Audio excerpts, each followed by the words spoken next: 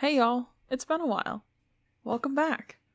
It's it was more than a month, which was not my intent, but I moved and I did a lot of cool things. Mostly moving, not gonna lie to you. But I'm in my new place, so now we're back to our regularly scheduled weekly episodes.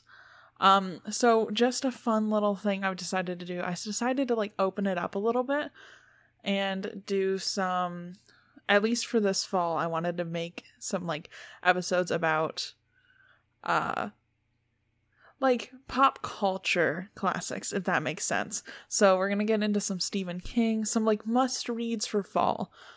And so we got planned Stephen King, we have planned Interview with Vampire. I'm going to also try and possibly hit Dracula if I can find a guest that wants to be on it. So I will keep you guys posted if that happens. But we have quite a few of Salem's Lot episodes coming up, so I hope you all will enjoy them. But without further ado, let's get into the episode.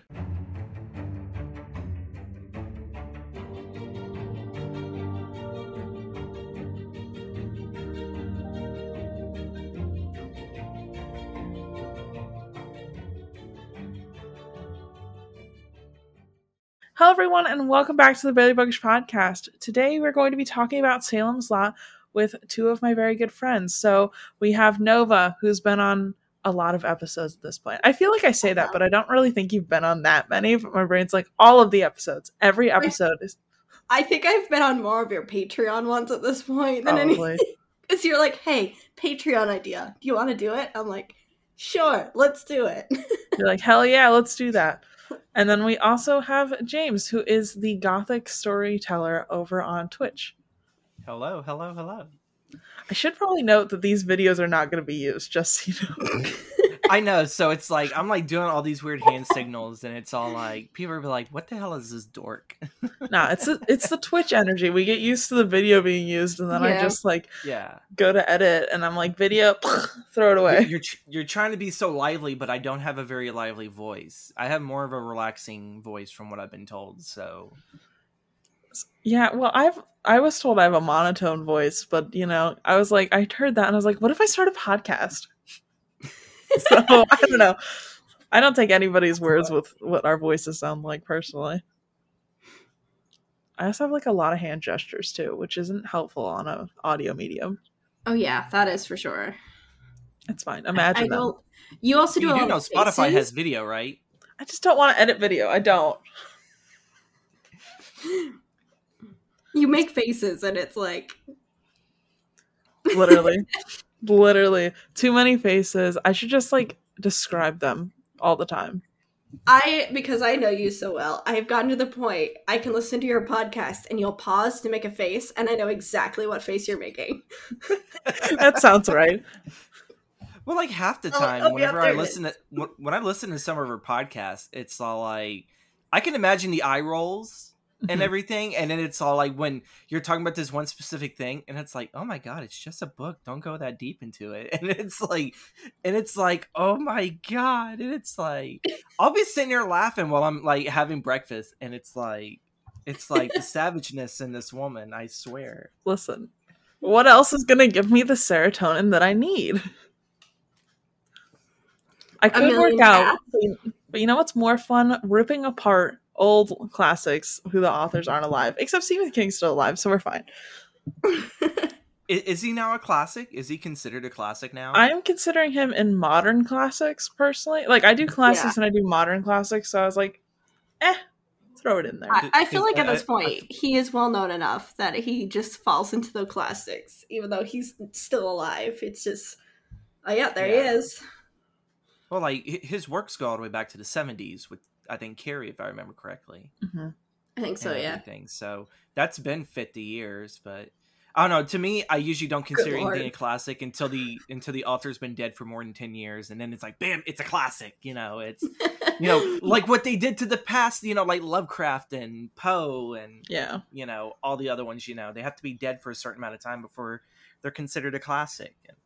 Yeah. See, I throw things in modern classic because, like, yeah, the problem is that if you just read quote classics, you're just gonna get a lot of white men, and that's annoying. So I don't want to do that. So it's open to interpretation. If you don't think it's a modern classic, I don't really care. But this is my podcast, so too bad. Oh my god. Okay, let's talk about Salem Lot's friends. So the prologue, which first of all, love a good prologue. Always love a good prologue. Mm-hmm. Right off the get-go, we get these two dudes traveling around, getting jobs along the way, trying to find something called Jerusalem's Lot. And I love when you get the title of the book right at the beginning. Nothing brings me more joy. It's like Family Guy whenever Peter's in the theater and they say the name of the title of the movie, and then Peter's like, like they just said the name of the movie. Yes, I love it so much. This kid's having nightmares. This man doesn't want to blot out Jerusalem's Lot, whatever that means. Don't know. I still don't know what's going on with these people. But we have that.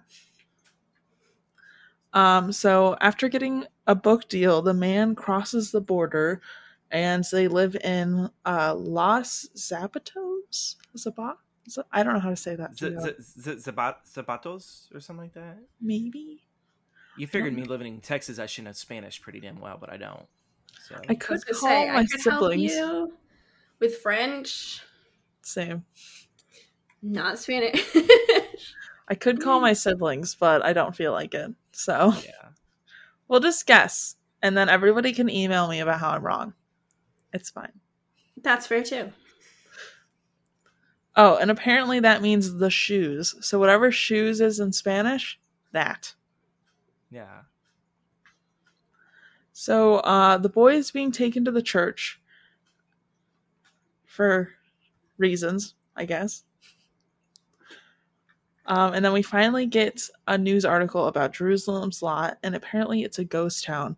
Apparently the entire town just simply vanished in the middle of the day, in the middle of whatever they were doing, which I feel like is kind of a movie trope we start seeing a lot with like dystopian things. And I guess it like arcs back to Roanoke, right? Is that the town that disappeared? Yes. Yeah, Roanoke, yes. With is it Croatoan that was carved onto the tree? Yeah. Mm-hmm. Yes. Honestly, I feel like it's just a spicy meme, right? Like, what? Like, I just feel like if you really wanted to prank and get out of taxes, you just disappear and make it seem like the entire town just up and disappeared like a spicy meme. Just throwing it out there. Interesting. I was gonna say, I think it could even go back to Pompeii. I think they did it best. Well, yeah, that was like a lot more scary, but yeah. Yeah. Fiery volcano and, Fiery volcano or tax evasion. I don't know. Have you seen that new video game that says Turnip Boy and Tax Evasion or something? What? Yeah, no, I don't know. I have Game Pass and it popped up and I was like, ooh. If the IRS is listening, that's I'm totally paying tax evasion, So. Yeah, if the IRS is listening, that's I'm totally paying my taxes. Don't worry. Rachel's just gonna disappear for the longest time. We're gonna be like, "Oh, where's Rachel?" And this will be evidence that she committed tax fraud and she's in jail. Me hiding out at camp. How'd you get here? Me, right. Tax evasion. They never know you're there. So apparently everybody just like started kind of slowly moving out of this town until everybody disappeared. And they kind of seem to have like left in the middle of whatever they were doing for the day, which is strange. There's also absolutely no businesses left in Salem's Lot, which is something that kind of arcs back to like when mining was a big thing. Those like ghost mining towns where like the mines dried up and then people are like, there's no reason to live 50 miles away from the nearest railroad track. We should probably go. Yeah. So it's like when nobody lives there, businesses can't stay afloat. Everybody leaves. Yeah. Loki was like, was this what happened? Like, are we gonna get like some mining story? There's like this tragic accident and everyone's like, peace, bye.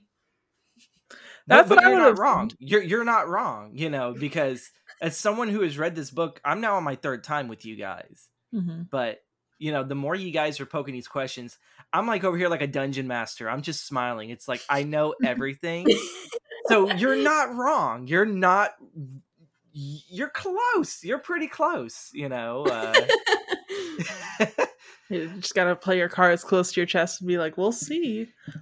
I'm the guy right here that's doing my best not to shout spoilers, because this is their first time, I think, reading the book.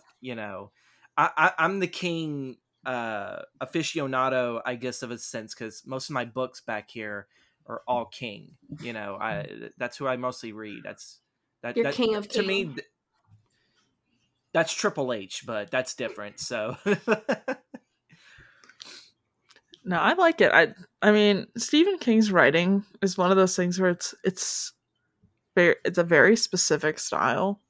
You know what I mean? So it's not my favorite, but I like it. The thing that I've noticed with King's style is that it doesn't take long for you to get lost in his world, especially in his writing style. But the thing that I've really learned is that there are certain books that he has written that it takes me a long time to get into, like Insomnia. I think I only had 30 pages left of the book and I just stopped because it kind of felt like he was just he was like slowing stuff down way too much. And it's like, come on, get to the point. It's, and then whenever I read one of his Bachman books, it was the only Bachman book I ever read. I think I only made it halfway through and I stopped because I just couldn't. I could not handle. It was some of the writing style, but also too, it was just the context of the story and everything. But there is one thing, not to derail too much, but when I discovered the Dark Tower series, after reading book 1 and then getting into book 2, it was like, okay, I really, really like this. But the moment I got into book 3, holy hell, folks, it felt like just, putting on a sock. It felt so familiar and it was so easy that when you get into book 3, it's like running. It's like he taught you how to crawl, taught you how to walk. Now you can run. And to me, that his style in that series has to be some of the most easiest stuff for him to write. And you could tell it's so easy for him to write that, it's just easier to get into a King book than anything. I wish I had the discipline to write like Stephen King does. Like the quantity that he puts out. Yeah. I just wish I was that disciplined. I know logically it's no longer motivation at that point. It's all discipline, but I cannot seem to like wrap my head around that concept. Yeah. Also his full-time job and not your full-time job. Yeah, that's fair. You see the writers that they're writing his full-time job and they're putting out like 4 to 6 books a year because that's all they do is just sit and write. One of my writer friends does that, and I'm like, I want to be you. Let me be you. How does it feel to live my dream? Right? Rude. Yeah, but I mean, wasn't like them, King still rude? King was still, I think, working as a teacher, like even way past him doing Carrie, if I remember right. Because I want to sit there and say I think he had already finished Carrie, and I think he was working on Salem's Lot. Mm-hmm. So, yeah, this is one of his very first books. Yeah, this is like number 2 or number 3, if I remember correctly. I have it in my I can tell you for sure when I figure out where I put my hardcover. It's over there. It legit says the number out of whatever 100 books this man has written. It says it in his autobiography thing in the very beginning. I have a little thing. Oh, okay. That's where I read that it was like people actually read those. I just skip all that stuff and get to the story. Salem's Lot says it's second. Nice. Okay. I just Googled chronological order. We could have done that, but it's fine. So fair enough. Apparently the boy though confesses what happened at the church in Jerusalem's Lot, and we're still just not getting to learn it, which is fun and fine and dandy. And then the priest asks if they understand what they did in Salem's Lot and what they intend to do about it. And then, so they're going back into Salem's Lot, and the boy's like, "Do you love me?" And the man's like, "Yeah." And I'm like, weird, but okay. Yeah, Ben and Mark have a very father-son dynamic. Mm-hmm. In the story, you can definitely sit there and see that. So it's weird at the beginning. You're like, what? And then once you get further on, it's like, oh, okay, well, that was nice. Creepy at the start, but that was nice. Yeah, I can't wait to find out who Mark is now that we know who Ben is. Wait, right? Yeah. Ben is who we were first introduced to, and then the boy is Mark. Okay. Yeah, I cannot wait to figure out who Mark is.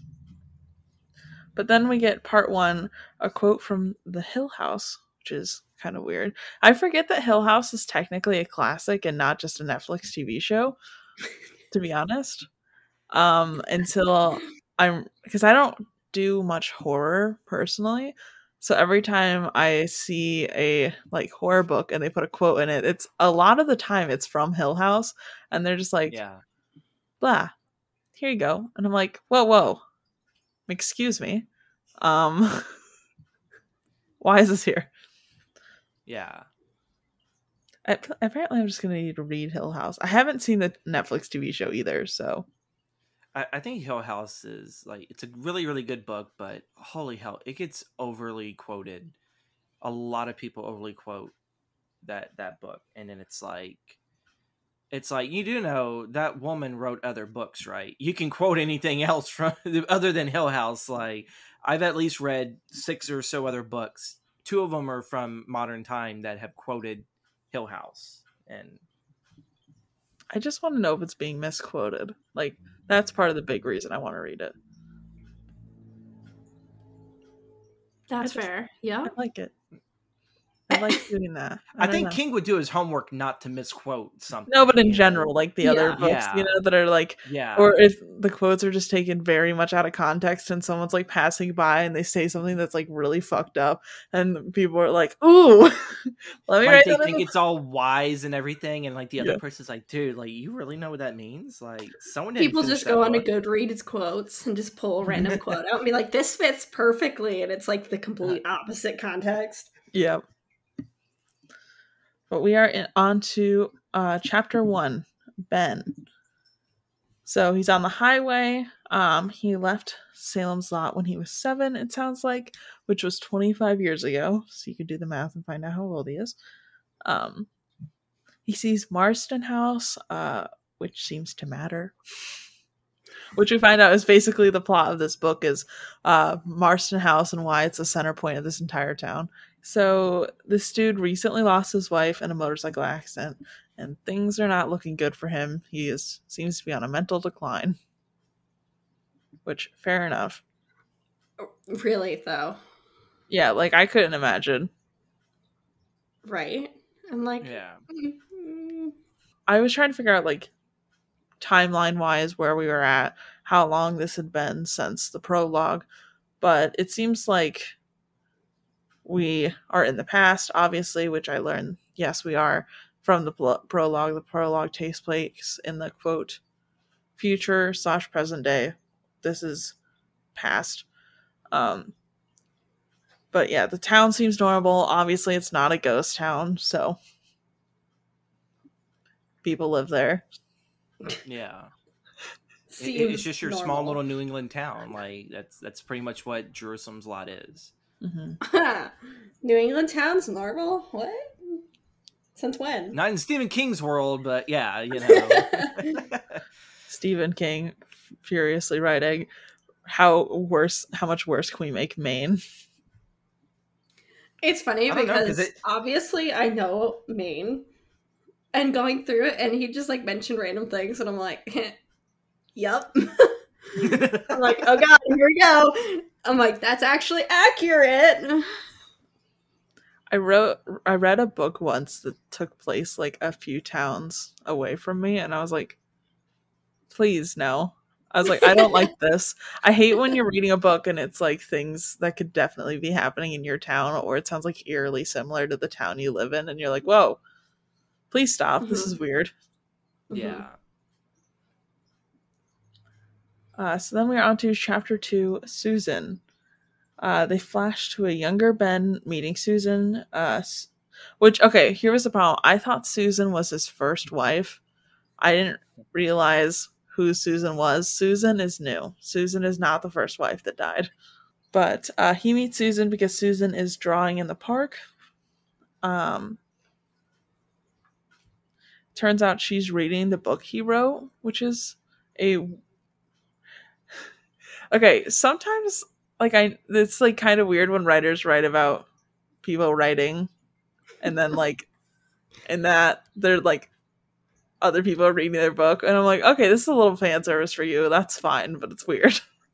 Yeah. It's like a weird inception that that's why you see very few books of like someone is an author in the book, because it's just like a weird like subject to even like to write about. Here, I'm going to write about being an author. Yeah, I was told by my screenwriter teacher that it was like very, very lazy. It's like, write about someone that's interesting. Writers aren't interesting. And yep, it's all I like, got that. It's like they can be. It just depends on who you're writing about, you know. I feel like it has to serve purpose. Yeah, true.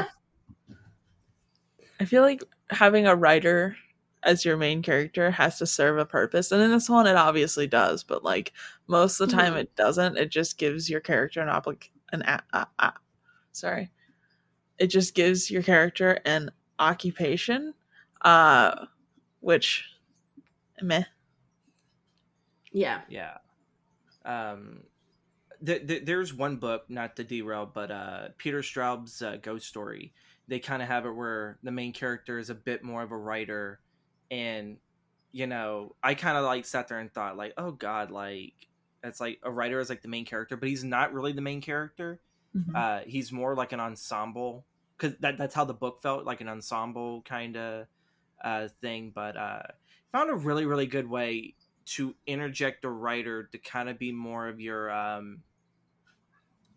your frame to like some of the other stories, especially whenever like the story's supposed to take place elsewhere outside of the town, and that person right there did the perfect framework for that and everything. So if it's done well, if it's done very, very well, then it can be for your benefit, but it shouldn't be done all the time, you know.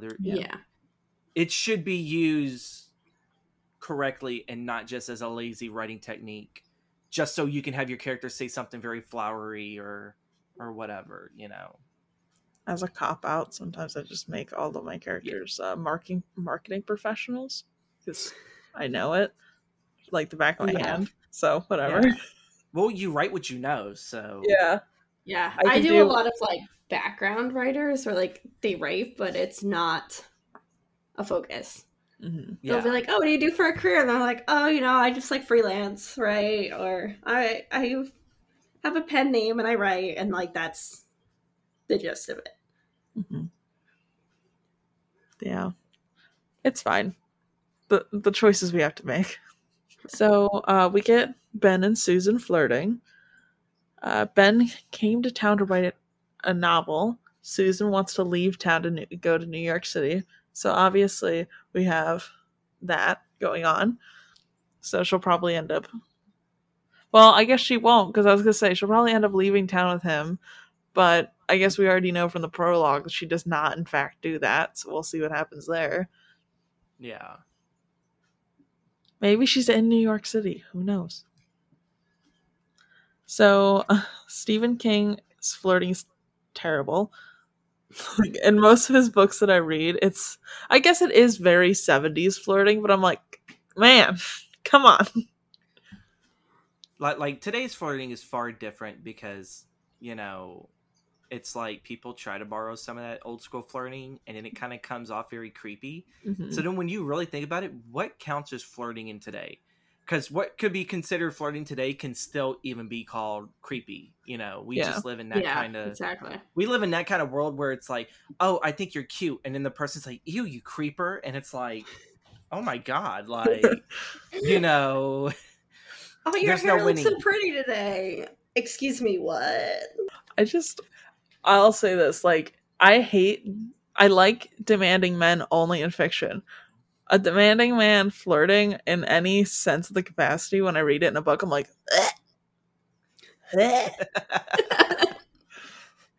or if my friend came up to me and they're like, he demanded I went to dinner with him, I'd be like, run.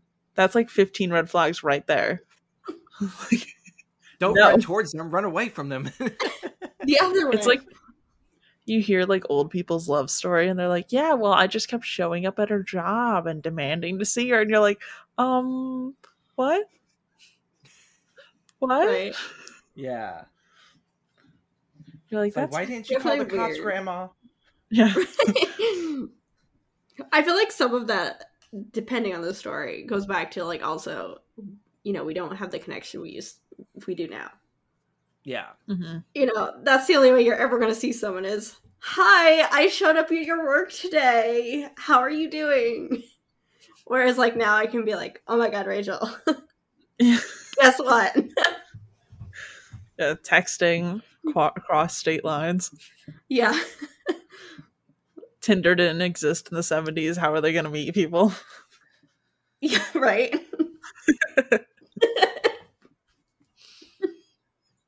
You just in all the ways we find really creepy. Yeah. Anyways, after roasting.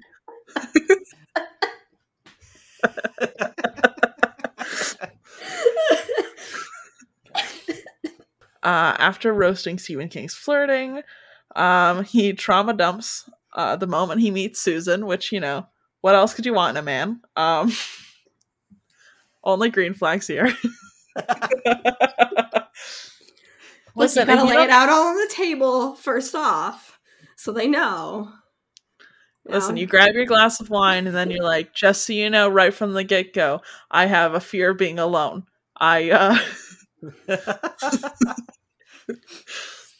Listen, how to get a man 101. Trauma dump. The rules. So, there's some random dude that seems to have some claim over Susan, so you know, our main man's Ben is probably going to get in a turf war, fight for her honor. They're going to joust at sunset. We'll see.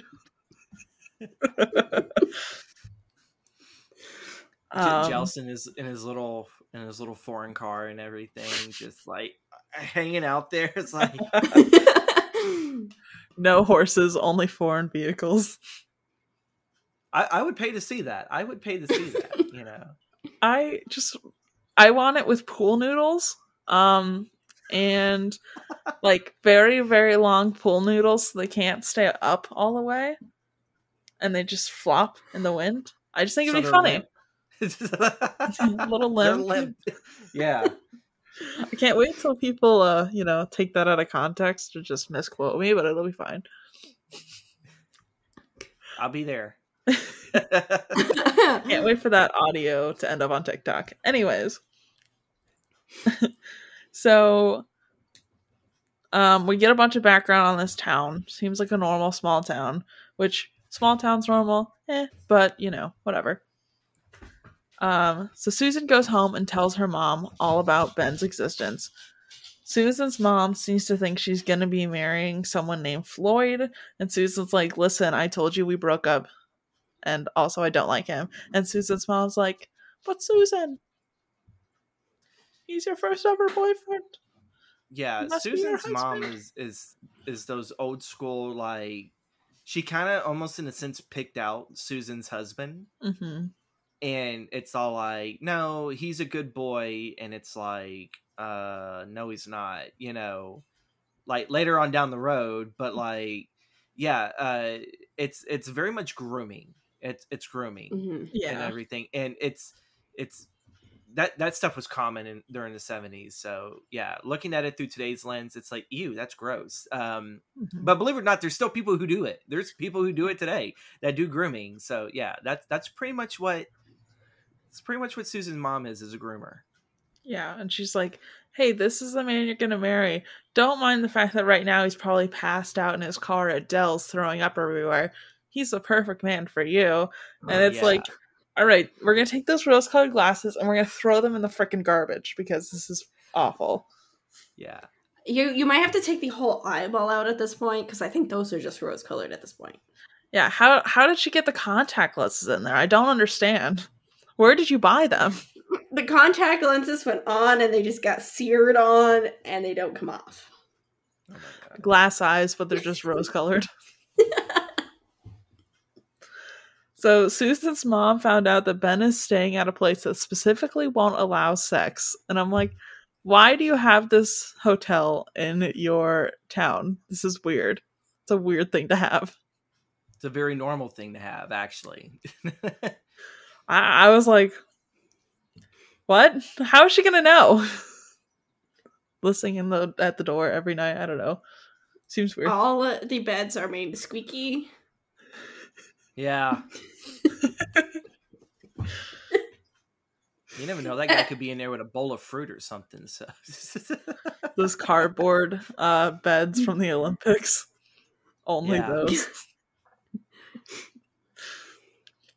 So we finally get the story on why Ben wants to rent that other place, the Marston house. And apparently the story we get from the get-go is that this rich retired couple lived there, and the wife was shot dead in the kitchen. Then a gun was pointed at the front door, ready to fire whenever someone opened the door to see what was going on. And then the husband died by suicide upstairs. And I'm like, that's kind of a lot to take in. Kind of a lot to just throw out in chapter 2. But it's fine. Like, I like that we just get, hey, here's the history of this really, like, messed up thing that happened in our town. Yeah. It's a lot of setup for Ben. Like, what's weird, it's usually you can sit there and you can see in a lot of, like, just storytelling in general, you know, what's your character's weakness? What is their purpose for this whole story? And it's kind of odd because when you look at Jerusalem's Lot, you know, it's like, okay, what's Ben's purpose? What is Ben's purpose here? Okay, it's to write about the house, you know, and so yeah, when you get like all this, it's a whole lot to sit there and swallow in, you know, about, you know, Ben's actions in here. But yeah, that house, you know, yeah. That's going to get on to like the next time, our next recording. I'll have to jump in a little bit more, but yeah, the Marston house is very, very important in this town. But like, it's kind of like, it's like in most King's fiction is there's always that one haunted house in town, or just that one house in town that everyone talks about. And it's never, ever a good place to be and everything. And all right, I guess poll time. Do any of you guys have a haunted house in your towns that's like everybody talks about? We kind of had this one weird house. It was actually up the street where I used to live. The neighbors used to own it, but whenever they were getting ready to move, they ended up tearing it down. But like it looked like something that came out of a Stephen King book. It was falling apart. It was deteriorated. I actually been inside it, and it's like so freaking eerie. I remember getting my ass beat just going inside that house. It's like, you don't ever go inside that house, and it's like, why? Because it's haunted, and it's like, no, it's someone else's property, and it's like, oh, okay. So that's where I learned that as a child. You can't just walk in the abandoned houses because, you know. But yeah, that thing got tore down. But I remember as a kid walking up the street to wait for the school bus. I always used to sit there and think that there was someone outside the window looking down at me. So I felt that vibe, and don't feel it anymore now. You know, it's nothing but a bunch of RVs there. So. No, would you have a haunted house? I don't really know about haunted. I mean, the school was haunted, but you know. Yeah, we had school hauntings. What? But there's like, yeah. I mean, there's just like houses people talk about. That's more like, can we run these people out of town?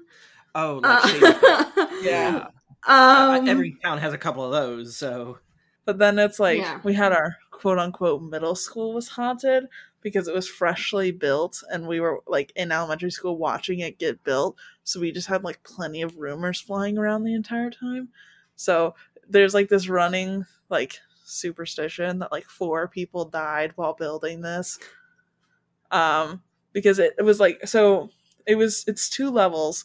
So there's like a thing that apparently someone fell off the second level and fell a story and died, and then like they would quote, when if you stayed after hours, they would run up the stairs behind you.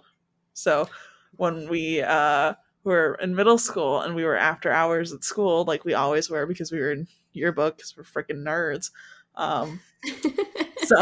we'd like dare each other to run up the stairs to see if we could hear the ghost running behind us. There was one like that in my the Florida Winchester town. House. Florida Winchester House. Yeah. Listen, Florida, it's like there's not much going on to make it spooky. So you have Florida Man and Gator Man. That's about it. So we have in this town, it's mostly just like, you know, little.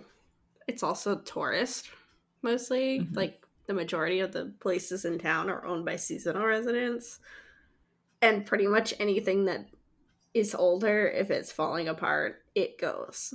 So something new can go up. Mm-hmm. So there's not a whole lot of old. But yeah, the school was haunted. That was fun. And then in college, there was the old frat house, which was the haunted building. And then half the college was haunted anyway, but you know. I can imagine the frat house being haunted. I can believe that right there, but... Because we didn't have fraternity or sororities at the house, and they were like, at college. And so the whole like superstition behind this house was it was a fraternity. Someone fell off the roof and died, so the college was like, lol, no, you're done. Boarded up the house, just let it to rot, and then everything was done. And so it's apparently like a super haunted house. And the curtains have moved while I was there. Like the top floor wasn't boarded up, and you'd go by and like one time the curtains open and then like the next it's closed, and it's like, yeah, all I'm gonna walk away real fast now, never coming here at night.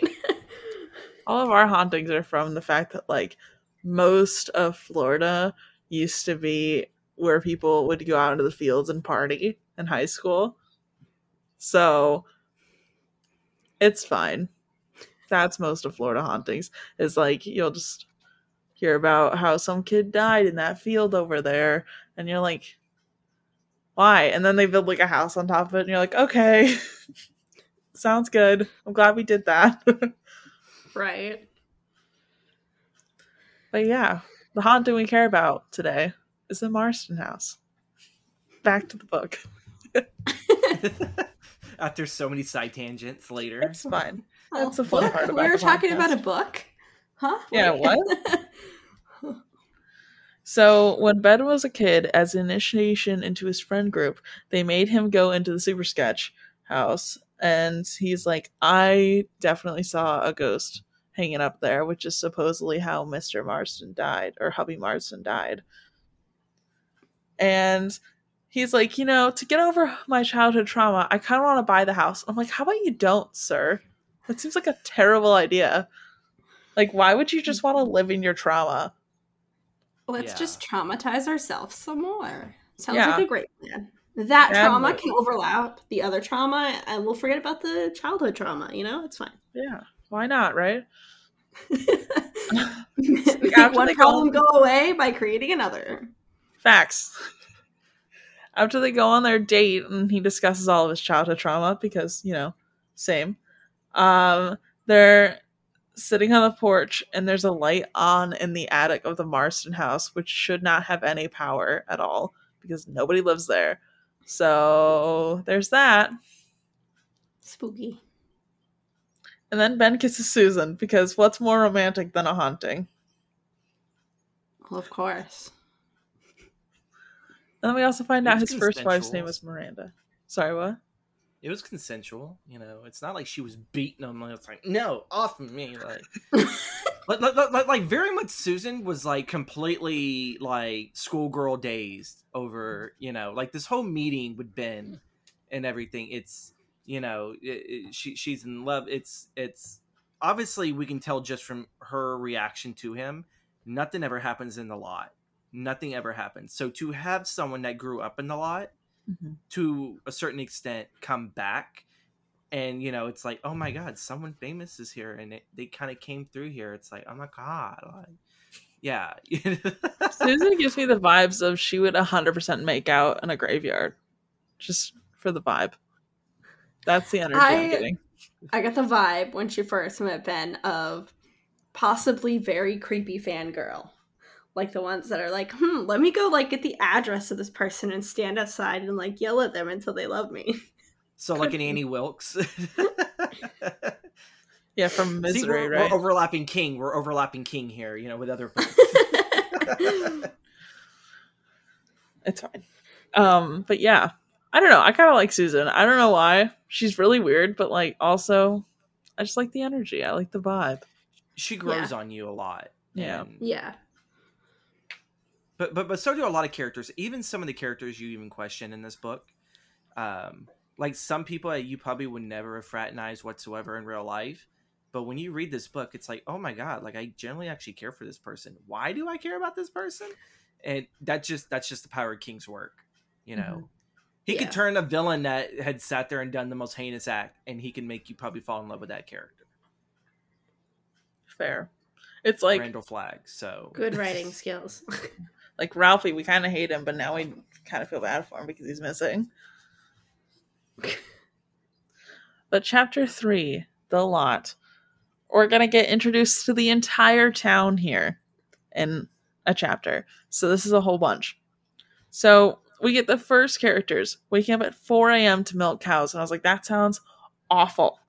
4 a.m.? No, I stay up till 4 a.m. You will not catch me waking up at 4 a.m. That's disgusting. Oh my gosh. That's when the light comes up. That's when you gotta get up. No, my grandmother used to live on a farm, and she still wakes up at like 5 a.m. And I'm like, why do you do this yourself? Farm work never ends. Sometimes. You have to do it from basically dawn to dusk. Yeah. Because, 1 a.m. the cows decided they were going to go for a midnight stroll down to the supermarket. So now you got to go round them all up, bring them back home. You could not catch me. I would own a farm, but it would just be plants because plants can't leave. Plants are stuck. Plants cannot go onto this expressway and run around rampant through a town. No, thank you. I don't want to deal with it. If you have it big enough, you still gotta get up at 4 a.m. I'm just gonna have the moon cat, and that's it. That sounds good for me. I don't want a farm. From her stories, Mooncat's all she can handle, so it's especially on stream when yeah. Yeah. This morning I was trying to get reading done, and she decided that was the proper time to try and destroy the house in my presence.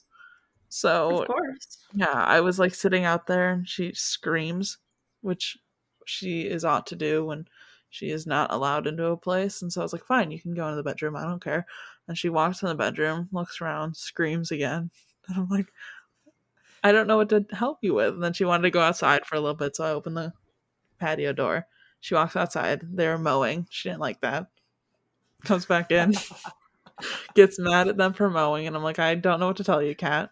And now she's taking a power nap because apparently her morning was very stressful.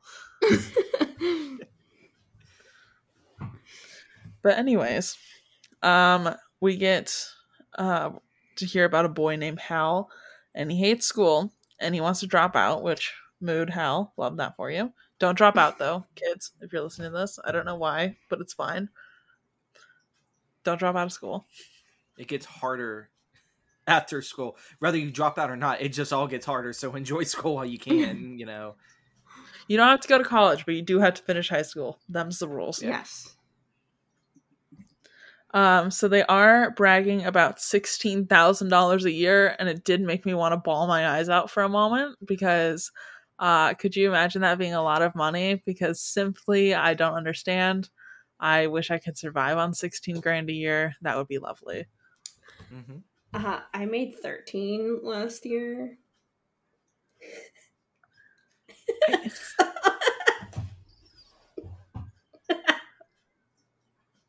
The audacity that you had to sit there and instill that on us.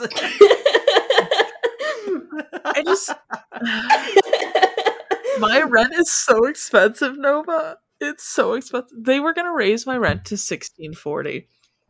Move to Maine. Shitty 1-bedroom. I think it's not a shitty apartment, but it's like it's not the best. Matt was trying to convince Roger that we need a gaming house and like, nice big house.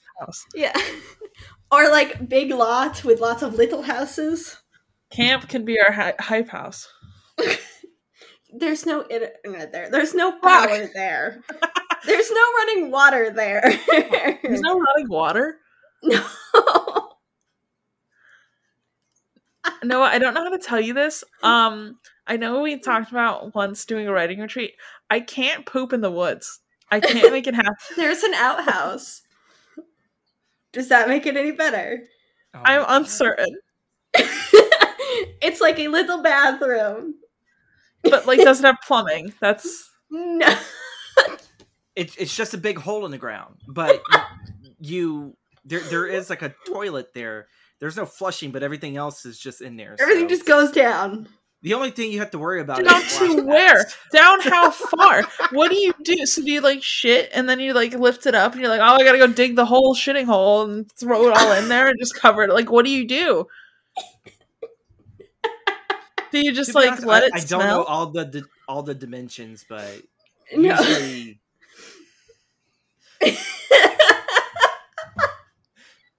I love the crisis I've just put you in. Listen, it's beautiful. I love seeing it. I'm never going.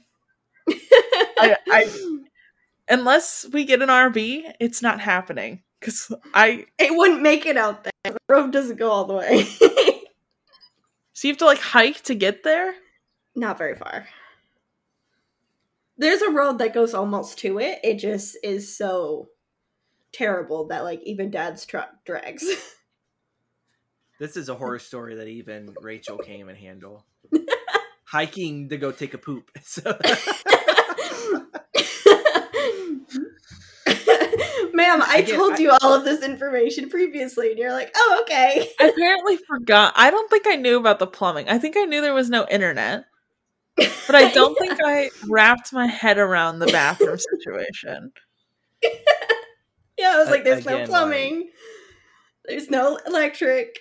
I think I just traumatically forgot that because that's horrifying to me, and I don't know what to do with that information. But no, the outhouse you use just like you would a toilet. It just doesn't flush. Yeah. But like sooner or later, you do sit there and you bury it all, and then you just move it to another location. Yeah. No. But like that would not be something you'd have to do. Well, yeah, that's not your issue. That's whoever runs the camp. That'd be like mine or my dad's. Heaven forbid you actually step in that area while it's still fresh and everything after being buried. No. Oh my god. You better hope you compact that area because all I can think of is like we have stuff that you put in it and it like helps. All I'm you saying, don't even know. Okay. What if we did like a beachside writing retreat? I'm just throwing I hate that out the ocean. No. Like, what if so we she's did, okay shitting in the ocean, but not okay shitting in the ground. So. Right. Like, I don't know, Poor fish. Right? You're just beachside like in a condo. Like a writing retreat in a condo. They're going to question if that's a baby Ruth or not. And... Let's do like, I don't know, mountains of Tennessee where they have power and electric or something. Just throwing that out there. I don't know. Oh my god. We could go to Mackinac Island in Michigan one summer. Have you ever been to Mackinac Island? No. They have no cars are allowed on the entire island. See it? I have heard of it, yeah. It's very cool. That's a horror story right there. I mean, they have snowmobiles. So. that'll somehow drive off the island and dies. Well, no, like they wait until it's frozen and then everybody goes into like off the island on snowmobiles. Oh my god! I know there's like a boat because I saw people on TikTok talking about living there. Yeah, there's a boat, and they just ride bikes. I do know about it. It's a nice town. That's nice. not too bad. It's only 8 miles all the way around, and they have horse-drawn characters and stuff. Yeah. Okay, Yeah, I was thinking it a little bit more bigger, but okay. It's That's small. not too bad. Yeah, they got like one strip with everything important, and then like ferry ride is like $8 or $10 each way or something. Maybe it's round trip. I don't know. It's too fucking expensive. I wouldn't that live we take there. is free, so like I wouldn't live there, but like fun little riding retreat and somewhere that has I'd running live there. water. I don't like not having access to things. It gives me anxiety. I hate people. I hate civilization. People do live there. There is a whole residential side of this island.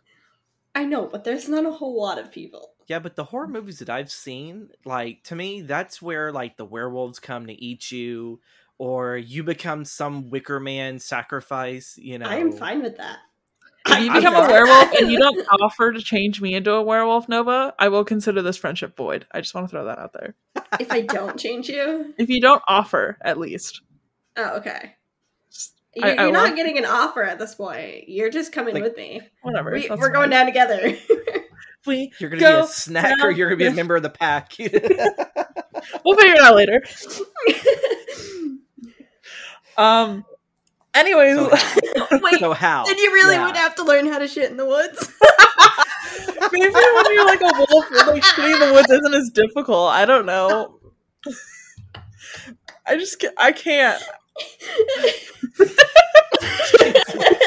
We went from like Hal to shitting in the woods to living on an island to like, you better turn me into a werewolf or else our friendship is over. I thought I was horrible with this. So why does this wolf dog keep using the toilet in Central Park? It's kind of weird.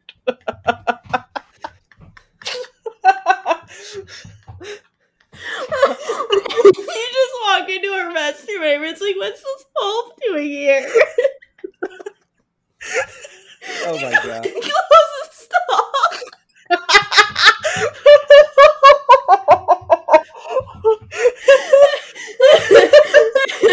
Oh my fucking They're going animal control and you're just like, they come in, they just hear the toilet flush and you walk out and like, hold on, I gotta wash my paws. They're like questioning, it's like, do we use the net or like, I don't think we have enough tank guard for this. Do we use the net or do we ask her nicely at this point? It's like, man, can you please get in the back of the truck? Oh my god. Oh my god, can you imagine a story about a werewolf being caught by animal control? Reaching back after the full moon. That should be so funny. The next day they come in and you're standing there and you're like, can I have clothes? You know what? That's a short film idea. That's a short film idea. It's also like a short romance novel idea. Just throwing that out there too. Oh my god. The woman is a animal catcher and the guy is turned into a werewolf. Or vice versa. Either option I'm okay with. Oh we met in the bathroom. She sat there and saw me struggling to sit there and wipe my own ass and everything. She just saw me standing at a urinal and thought it was kind of weird. My first thought was, wow, she was so beautiful. And her first thought was, how much tranquilizer juice am I going to need to put this fucker down? Okay. Ready? Keep on. So Hal again. Let's go back to Hal. So, he says that there are two kinds of people you can't push around and people you can. And I'm like, okay, that's a way to look at the world, I guess. Through a child's eyes, yeah. Yeah. I guess, like, he's like, and my dad's one of those people that you push around. And I'm like, okay, buddy. Weird. So now it's 4:30 a.m. and we're getting the milkman, who is thinking of retiring now that his wife has, quote, finally died. I'm like, okay. Like, I don't know what was up with all these people, like, marrying people they hated in the 70s, but like, Jesus Christ. It's still today, you know, if you Mhm. really know, like, your neighbors and everything, like, they'll be like, why the hell did I marry this son of a bitch? And Like, it's divorce is like, an option. I don't understand. yeah, but with divorce comes settlements, and that's even more expensive. So to Yeah. them, it's just pour a little bit of cyanide in their coffee every morning and everything. So until then, you know, Work your ass off I until your wife dies, and then take your retirement. Yeah, go date some 20-year-old and try to retrieve your youth back and everything, and have it's a pretty much what midlife most of crisis. those. Yeah, there you go. That's what it's called. Yeah, I just said it the most ugliest way possible. I just read your mind. Don't worry about it. So then we have 5:15 a.m. and we're hanging out with Eva Miller. And I'm like, I was trying to figure out if this was a countdown to catastrophe, which in a way, yes. But I guess it's just like a good way to break up the day. But I was like, there's so many people awake way too early in the morning. Yeah. And then we got 6:05 a.m., which is a very specific time, with Sandy McDonald, and she's telling her baby to shut up and having a whole lot of child abuse. Yeah. Every time that I read this book, it's always hard to sit there and check up on the. I think it's the McDougalls, if I remember correctly. I think yeah, that looks more right. Yeah. Yeah, this is like the part of the book that I kind of wish I could skip all the time, but I still read it, and it's like there is no saving grace with this bitch. I'm just like there is not, you know. Yeah, she got like forced into marriage, and then she has this kid she doesn't want. She like tried to follow what everybody told her she had to follow, and hate everyone and everything, including her child. And I'm like, okay, like it's. I don't think it's too late to give your kid up for adoption, to be honest.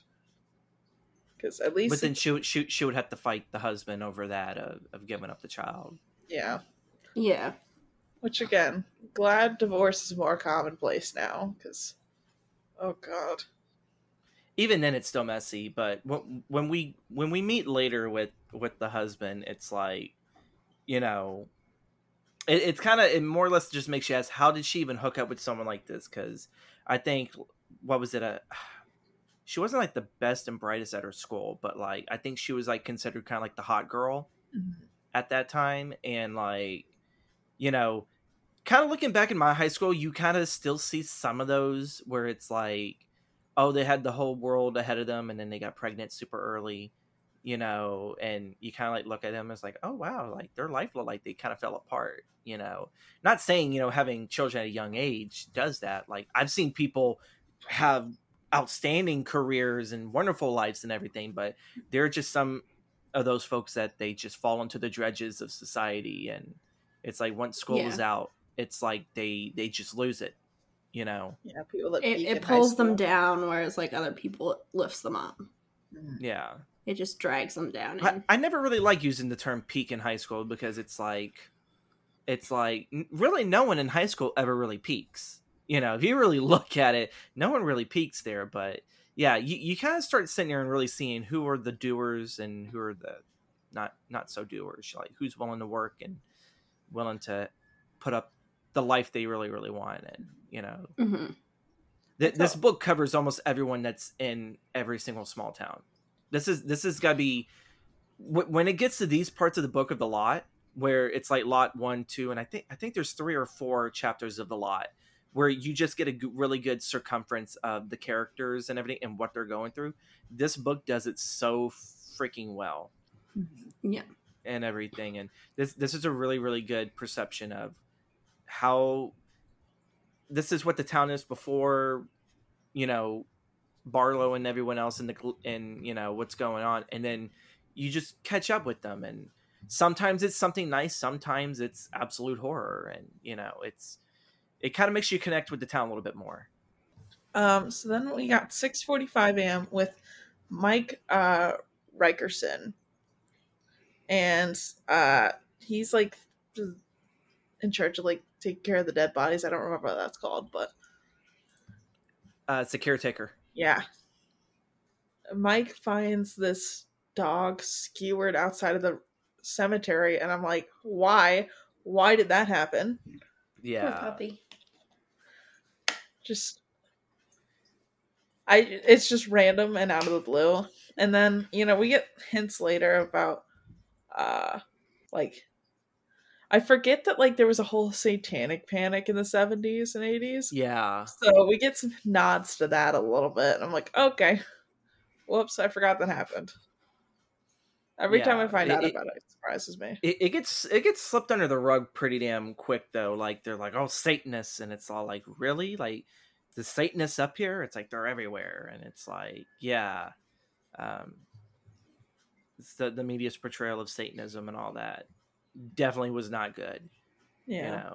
So, but yeah, this scene punched me in the stomach too.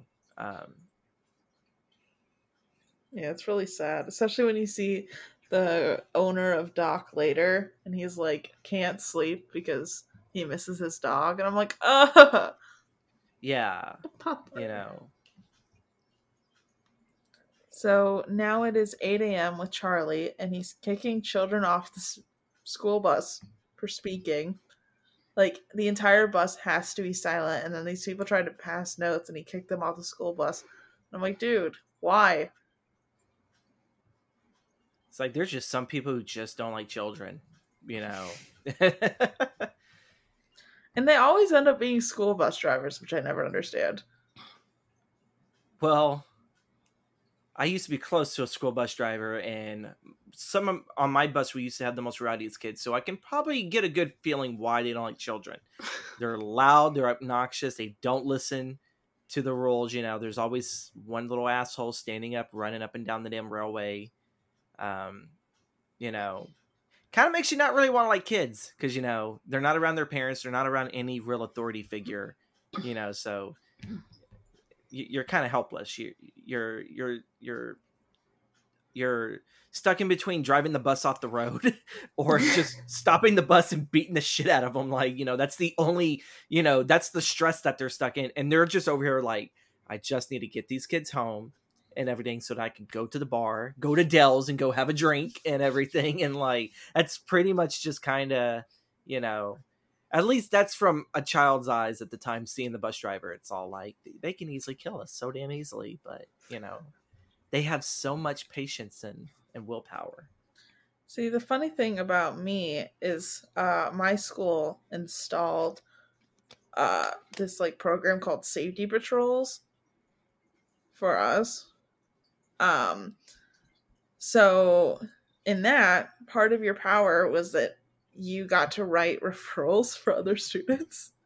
I think they weren't oh my god, strictly referrals. It was more of a warning from us, and then the teachers reviewed them.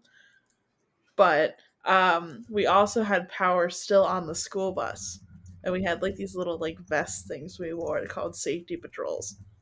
So that's how they prevented the rowdiness of middle school, or I think it was mostly elementary school, is instilling this situation on the bus, and then we'd all monitor and report other students, which was a little weird, but now that I think about it, but yeah, no, down here in Texas you'd been bullied out of your position immediately.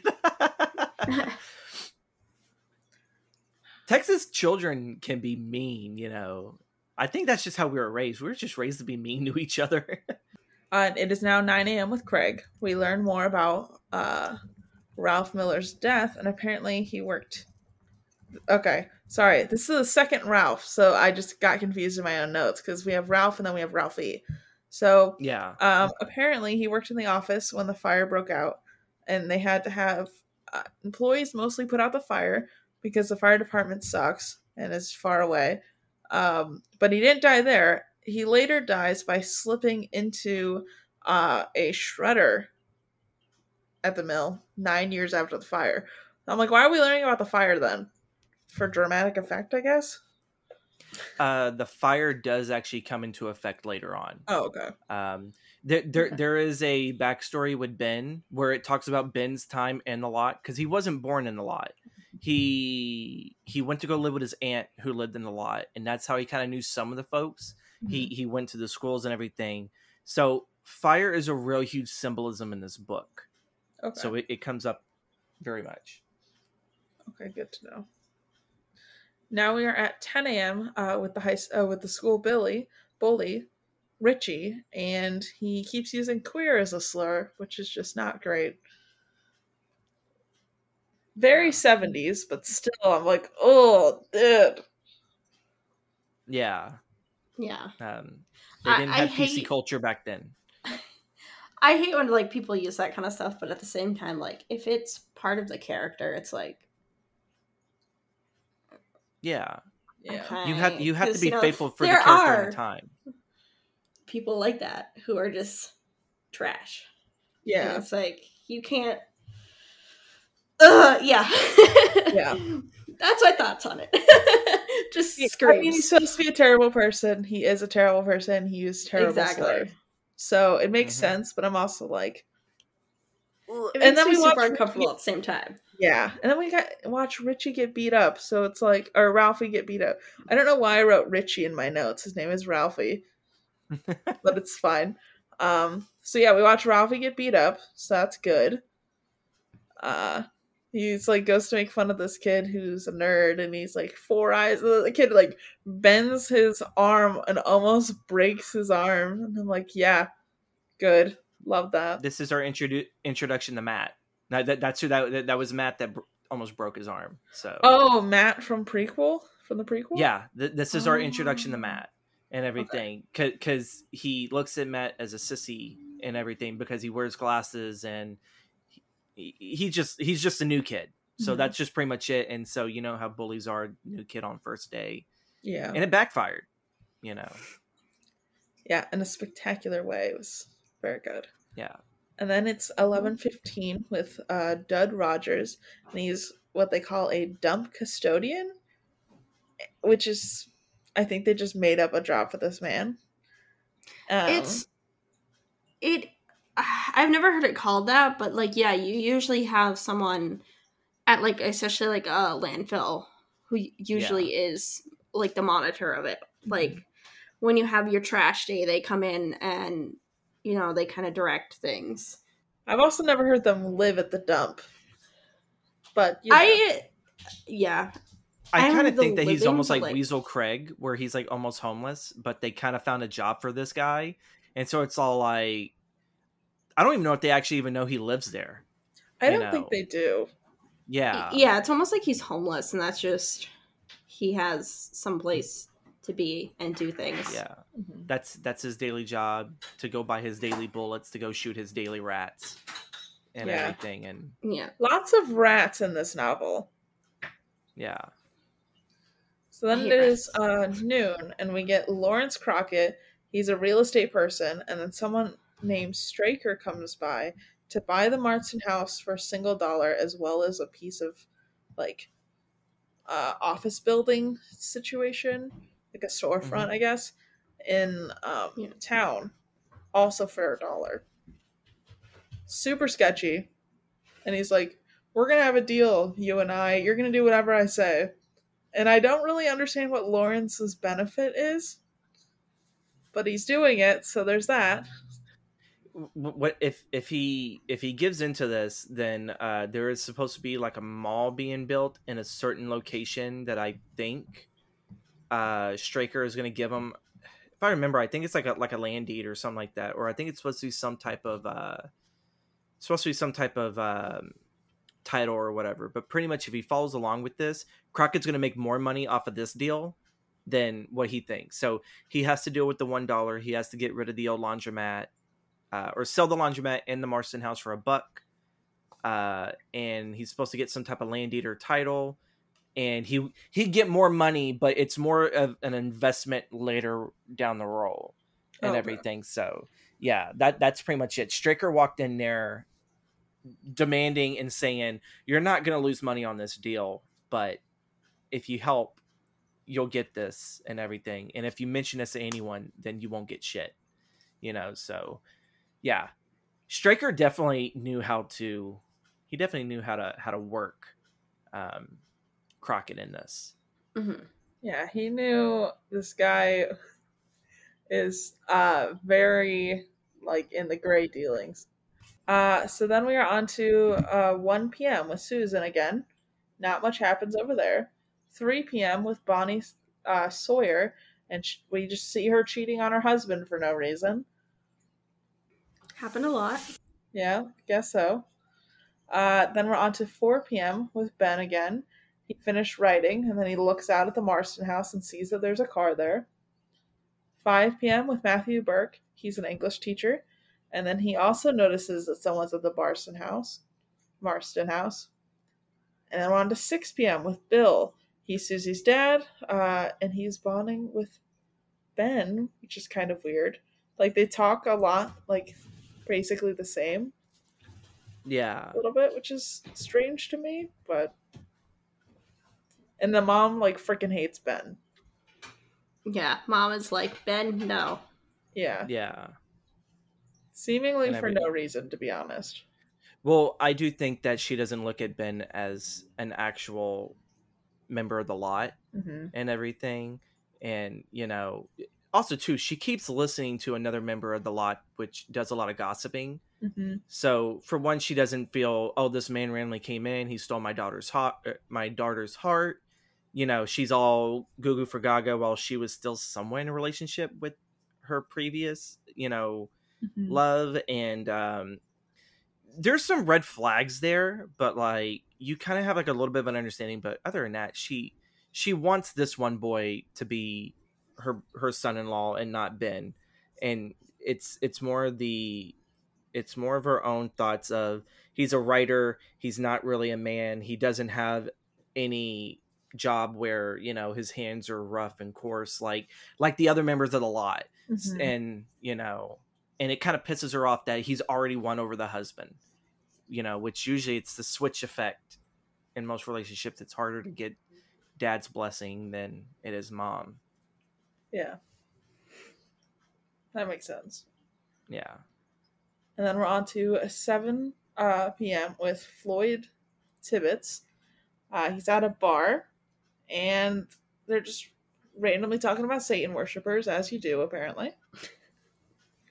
We're got 7:30 p.m. with Marjorie, and she's the mother of the school bully, and the kids are gonna go and like mess with that kid that he picked on earlier. They're gonna go, like, I guess pick on him again. I don't really know, but they were headed that way, and they decided to cross through the woods.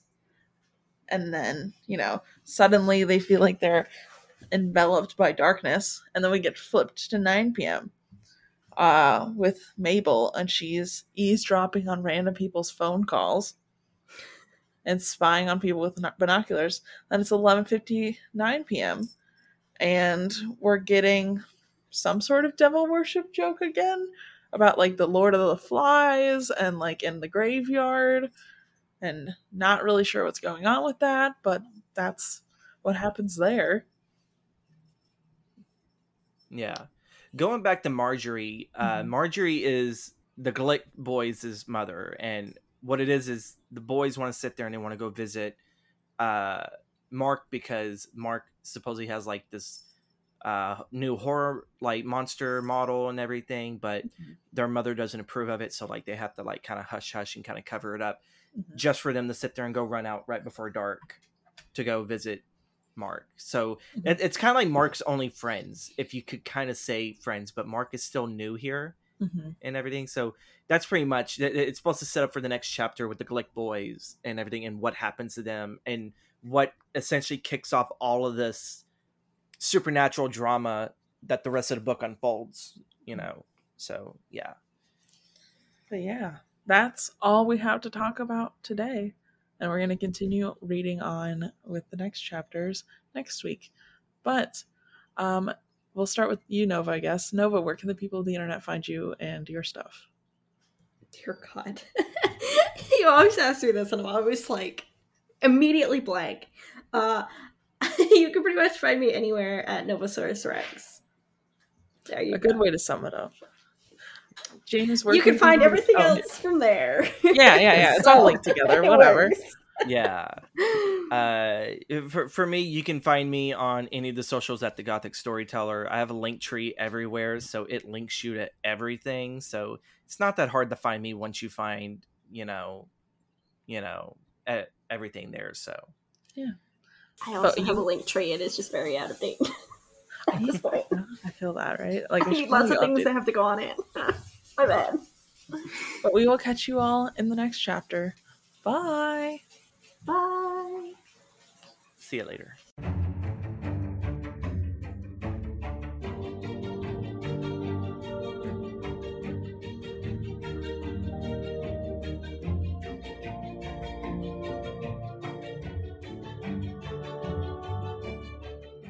Thank you all so much for listening to this episode of the Barely Bookish podcast.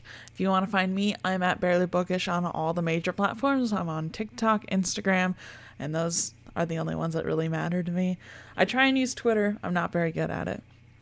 Next month's Patreon is going to be about Salem's Lot, the 2004 version. So if you want to watch that movie when we get to the end of the episodes, feel free to do so. And also, if you join the Patreon, you can join for as low as $1. You get access to a bunch of bonus episodes. There's like a year's worth of bonus episodes on there now. Plus, just like a bunch of other cool things. And you get episodes early, so you get it on Monday instead of Wednesdays. So that's fun. So consider joining, because why not? Plus, you know, it helps support the show, and I appreciate it. Also, if you want to see my face once in a while, I am on Twitch, so you can do writing sprints with me, especially because Nano's coming up, and I am determined to finally finish one of the books that I'm trying to write. Okay? It's gonna happen one day, and I'm just hoping that day will be this month. I don't know. I'm doing my best, okay? But without further ado, we will see you guys in the next episode where we are going to be continuing on with Salem's Lot. Okay, bye!